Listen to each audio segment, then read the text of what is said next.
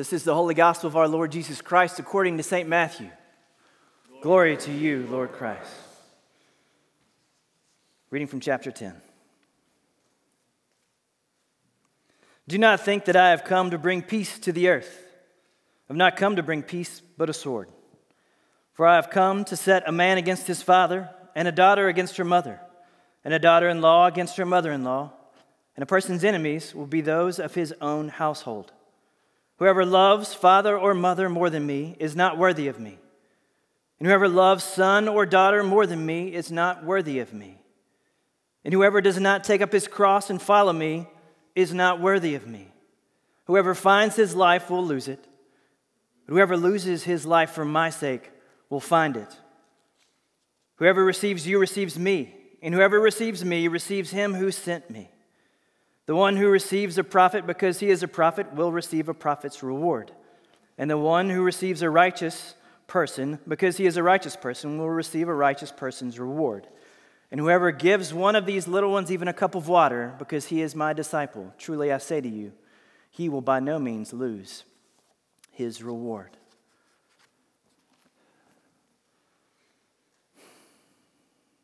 This is the gospel of our Lord. Praise to you, Lord Christ. Let's pray. Holy Spirit, come. May the words of my mouth and the meditation of our hearts be pleasing to you this morning. God, may we celebrate your scripture. May we celebrate your Son. I pray this in Jesus' name. Amen. Please be seated. I want to start a little different this morning, so bear with me. With a different reading. I promise it's going somewhere. Though the witch knew the deep magic, there is a magic deeper still, which she did not know. Her knowledge goes back only to the dawn of time, but if she could have looked a little further back into the stillness and the darkness before time dawned, she would have read there a different incantation. She would have known that when a willing victim who had committed no treachery was killed in a traitor's stead, the table would crack and death itself would start working backwards. One of my favorite stories of all time, The Lion, the Witch, and the Wardrobe by C.S. Lewis. This moment, it follows the killing of Aslan, and there's an exchange that happens when Aslan comes back to life. Now, if that was a spoiler for you, if you've never seen or read that book, I'm sorry. But in all fairness, the book came out in 1950, and the movie 15 years ago, and so that's on you. But what happens here is Aslan, he dies, but he also is resurrected. And yes, you should be going there with your mind. You should be seeing and putting together the connections. This interaction, this line, the part that I just read, it happens this morning for us right after he has risen. And he's talking to Susan and to Lucy, explaining what was going on. The witch, though sneaky, wise, and cruel, she knew a lot. Though she had taken over Narnia and turned Narnia into this frozen hell, though she had turned every Narnian into her slave, under her rule, in her dominion, there was a deeper magic still. If she only knew what had happened before, and if she only knew what would happen after. So in our reading this morning in Romans, Paul picks up on this imagery that has us thinking a lot about kingdoms and dominions. And because of this, my imagination goes to Narnia and it goes to Lewis. Talking about kingdoms and dominions sometimes can be lost on us here in the States. We are a nation. We don't have a king or a kingdom. We are not British. Our neighbors are North Carolina, Georgia, and Tennessee. We are not moving from country to country. To move from one state, if we're talking about interstate travel, we're talking about not carrying our passports with us. We're not getting stamps when we move into those foreign countries, though they may feel. We are one nation, right? This is our reality. We sometimes don't think about this because we don't live in it every single day. And when we think about kingdoms and dominions, when the Bible talks about kingdoms and dominions, I think some people might have an upper hand on us. So my hope this morning is that we can capture this and capture what we're talking about and what the readers of Romans would have heard this morning. See, the majority of the world, when they think about kingdoms, they're thinking about their neighbors. They're thinking about places with distinct lands, places with distinct borders, places with distinct identities. Paul and these early Christians would have thought that too. They would have been aware of this too. There was an awareness of distinct kingdoms. There was an awareness of distinct dominions, especially for the Jewish people who were known throughout the world for the kingdoms of David and Solomon at one point. And Paul, he's writing to the church in Rome. He's writing to the church that was in the belly of the beast. They were in Rome. Rome was the ruling party here. They were the conquering party. Rome was the entire world as they knew it. And so everywhere and every land that Rome touched was under their rule. It was under their dominion, under their empire, right? And because of that, anyone or any place that was in the Roman Empire followed the Roman way. Their way of doing, their way of being, their way of organizing, their way of governing, and also their class structure, which comes into play here, which Paul draws on. Rome essentially, in a broad brush here, they had three parties, three classes. The first class, the upper class, was the patrician class, the ruling class, the nobility, the senators, the politicians. The second class was the plebeians, the artisans, the farmers, the peasants. Often, this party was connected to the upper party. They were their patrons, right? They placed themselves under those patrons freely on their own free accord, many for protection, many for work, but the key words here being freely because they were citizens of Rome and they chose to do so. The third class was the slave class, and this is the class that Paul really takes hold of in this writing and reading. They were the property of the patrons. They were slaves. They didn't have rights. They were property. They lived under the absolute power of the patrician class, right? They were under their rule, under their reign, right? They were separated from their families, their tribes, their identities, their sense of honor, their sense of dignity, their sense of self-determination for their bodies and their time. They were forced to do whatever they were asked. They were slaves of the upper class here. You see this. This was their harsh reality. This was their cold and frozen world. This was the only world that they knew. For the slave class in Rome, it would feel like an eternal winter with no Christmas, right? And so these Romans hearing this in the 6th chapter, we're going to see this imagery that Paul is pulling, and they're going to have categories for it. My hope is that we can also grab a hold of what Paul is talking about. So the Romans, in the previous chapters, the 2 chapters prior to this, they start with this reality, and Paul's building this case. In Romans 3:21, it says this, putting us all on the same plane, setting the scene. We are all universally in this position.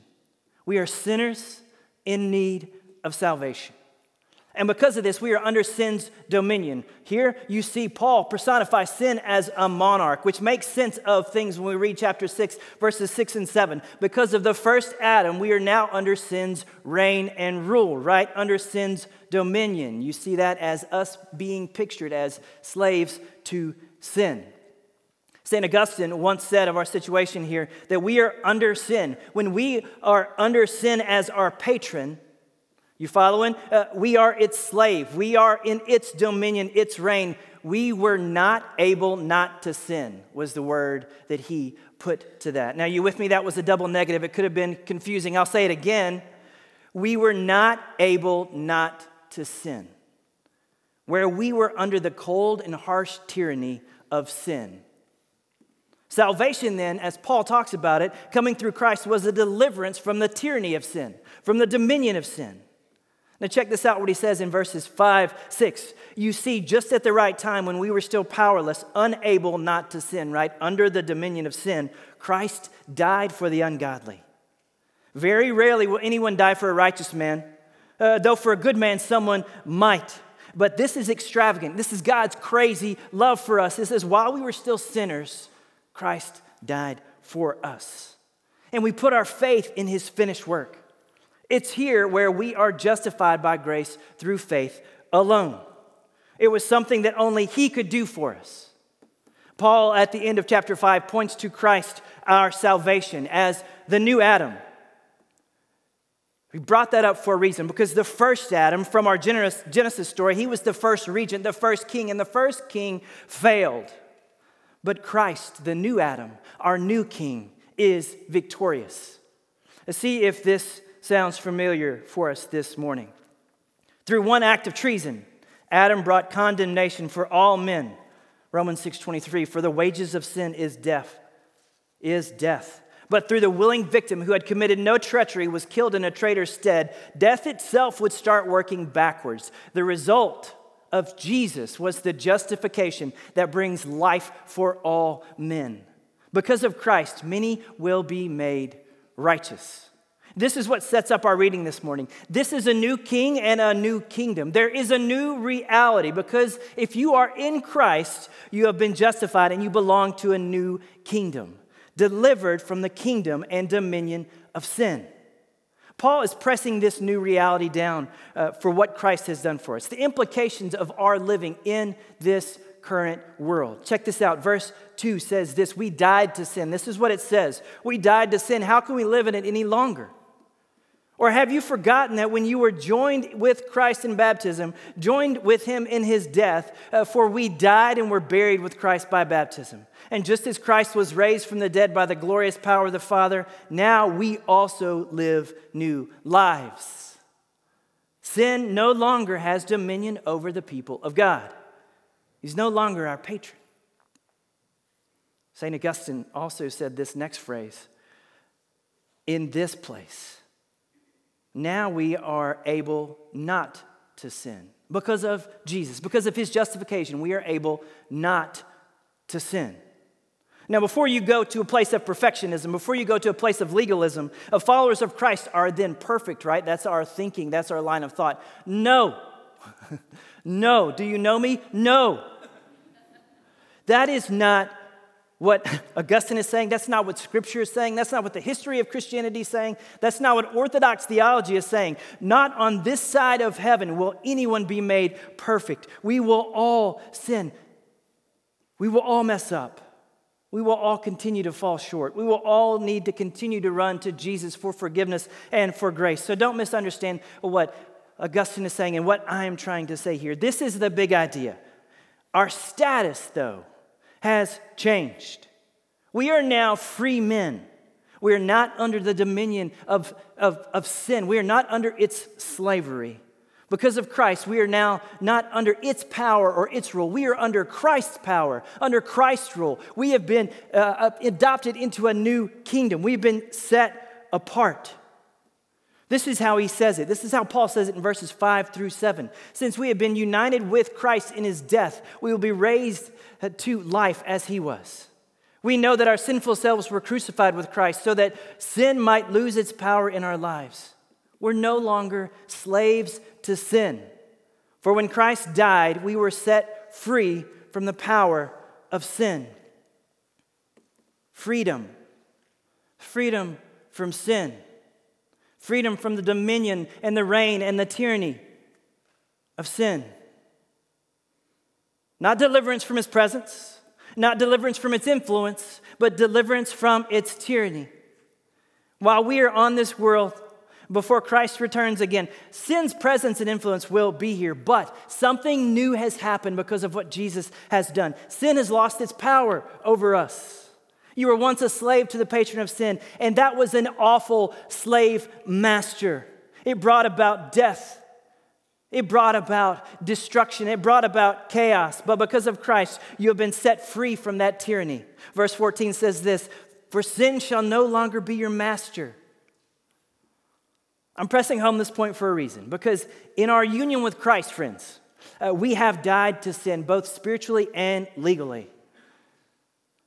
Christ's death has become our death. And as a result, we aren't under sin's dominion. Christ's resurrection then has become our life.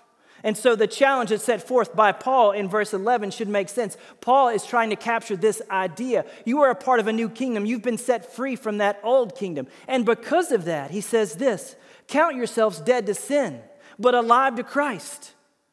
Therefore, do not let sin reign in your mortal body. That's the old way of being. Don't do that. Oh, don't obey those evil desires. Do not let any part of yourself be given to sin as an instrument of wickedness. No, but rather give yourselves to God as those who've been brought from death to life. Offer every part of him as an instrument of righteousness. Give yourself to God. You've been set free. Now give yourself to God. Offer every part of yourself as an instrument of his righteousness. Whoever loses his life for my sake, he will find life. Offer yourself to him as an instrument of righteousness. Because of Christ, we have been made new. We are under a new rule and a new reign with a new way of being. Paul's saying, be holy, be sanctified, be set apart, be different. Don't run back to sin. Sin's an awful slave owner. Our enemy was clever. Our enemy is clever. And C.S. Lewis was a prophet then, and he is now, speaking of how our enemy is offering a life in this idea of instant gratification, of self, of indulgence, offering us Turkish delights in our culture where we can create our own world, where we can create our own self, where we can create our own reality. But that is not weighty enough to hold us. It's not substantive enough to fill us, enslave us maybe. Offering dessert when we desperately need a full meal. Does your mind go to the temptation of Christ there where Satan offers Jesus a snack and Jesus' response to him was, oh, don't you realize, Satan, that man does not live on bread alone, but on the very words that come from the mouth of God. That is where life is. That is where truth is. That is where fullness is. That is weighty enough to hold me. That's what I'm looking for. You see, our enemy's knowledge doesn't go back far enough. It doesn't go back to the dawn of time when it was just God. If he could only look back a little bit further into the stillness, into the darkness before time began, he would have seen that Jesus was writing a different story for his people. One where he would be the willing victim who had committed no treachery but was killed in our stead. And death itself would start working backwards. This is the celebration. This is the excitement. Christmas came, y'all. And it changed everything. The glorious ending is that Christ and his kingdom reign. He inaugurated this kingdom when he came the first time. And we wait for it to come again in all of its fullness. A kingdom where we will know perfect peace, where we will know perfect love, where we will know perfect justice and hope. A kingdom full of grace and truth. A kingdom full of laughter and joy. A kingdom with a king that is good, benevolent, and true. We pray this for a reason every week. We pray this for a reason hopefully every day. God, may your kingdom come on earth as it is in heaven, because in heaven it is glorious and perfect. Revelation 22:20 says, come, Lord Jesus, come again. Finish what you started when you overthrew Satan's rebellion. Christ came once, and we look for Christ to come again and set all things right. This is what we believe. This is what we preach. This is what we pray every week. This should be how we live every week. We hold on to this new reality. We're not under sin's dominion. Sin's not our taskmaster. Because of the power of Christ, in the power of Christ, and through the power of Christ, we are no longer slaves to sin, that old tyrant. But we're children of God. We're his beloved. You with me? We have been holding in front of us several things over the past 4 weeks. That God is calling us to himself. It's who he is. It's how he sees us, his beloved children. He is calling us back to himself. He's calling us home. He's caring for us. He's forming us. He's teaching us. He's healing us. And then he's sending us out. T talked last week about us going out into a foreign world and a foreign culture. That we should be sent as the courageous church, not a complacent church, not a complicit church, but different, but set apart, but holy. moving onto foreign soil, moving out into the dominion of darkness with the hope of light. Now, some people, when they look at the chaos of the culture and the war, when they look at the pain, if they consume the news at all, it's all you really see. And some might assume that we're going to hell in a handbasket. And oftentimes, we might be thinking this, but we might be scared to say this out loud. Maybe God's caught off guard. Maybe he's fighting off the back foot. Friends, it's not true. God's not caught off guard with any of this. Anything that's going on right now in the world, the agendas, the confusions, the ideologies, the pain, the persecution, the war. We might be caught off guard, but God is not. And it's in this space that we need to be reminded that we serve a different king, that we're a part of a different kingdom. We're set apart. We're different. We have a different way of doing life, different than the world's, with different priorities and different relationships. Different priorities and different relationships. This is Jesus' point in the gospel reading. It would have shocked everyone who heard it. It should shock us now. God is calling us to himself. That he would call us to himself as our first affection, our first love, our first yes. That we would seek him with all that we are, that our hope and our allegiance is in our King first and foremost. It's here where we can say, just like verse 11, we count ourselves dead to sin's dominion, but alive to God in Christ Jesus. That is our first. Because of the work of Jesus and the power of the Holy Spirit, we can step into this life under his kingship. Slaves not to sin, but set apart for his righteousness. God is doing a work in us. He's making us holy. This unto eternal life, full life. Death itself is working backwards. Don't be discouraged by what you see or perceive as bigger than God and his kingdom. Jesus, talking to Peter later in the book of Matthew, he said this to Peter, he says it to us. I will build my church, and the gates of Hades will not be able to push against it. Or in John, he says this, in Jesus was life, and that life was the light to all mankind. The light that shines in the darkness, and darkness has not overcome it. We serve a God who before time knew you. He knew me. He knew us. He knew this cultural moment here in the West. We serve a God who has freed us to become children of God, his beloved. We are not under the tyranny of sin, but under the grace of a good, good Father. Whatever's going on out there, because of Christ and in Christ, God and his power are at work in you, at work in me, forming us, making us holy, making us whole. God found a way to supply the power that we lack. God found a way to supply the power that we need, to become the people that we most long to be, the people who we truly are. The people who God alone can make worshipers of himself no matter the circumstance. Lovers of his Son, forgivers, peacemakers, carriers of hope and peace. Moving in step with the Spirit in a community of friends together toward the world. To reveal his beauty, to reveal his truth, to reveal his better way of doing life. We're not going to do that always perfectly, but we can purposely. Broken, humble, because like Paul, we still do things we don't want to do. But forgiven and set apart as holy.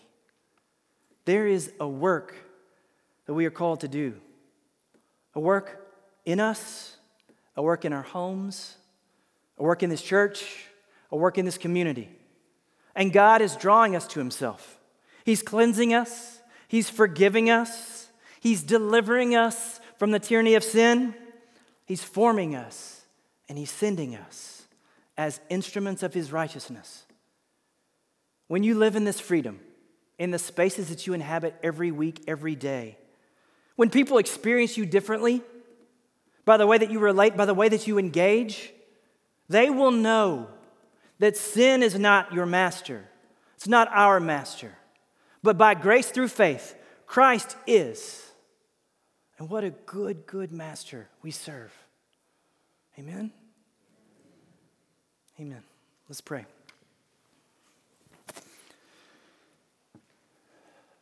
God, thank you that you would enter in, that you would put on flesh, that you would dwell among us, that you would deliver us,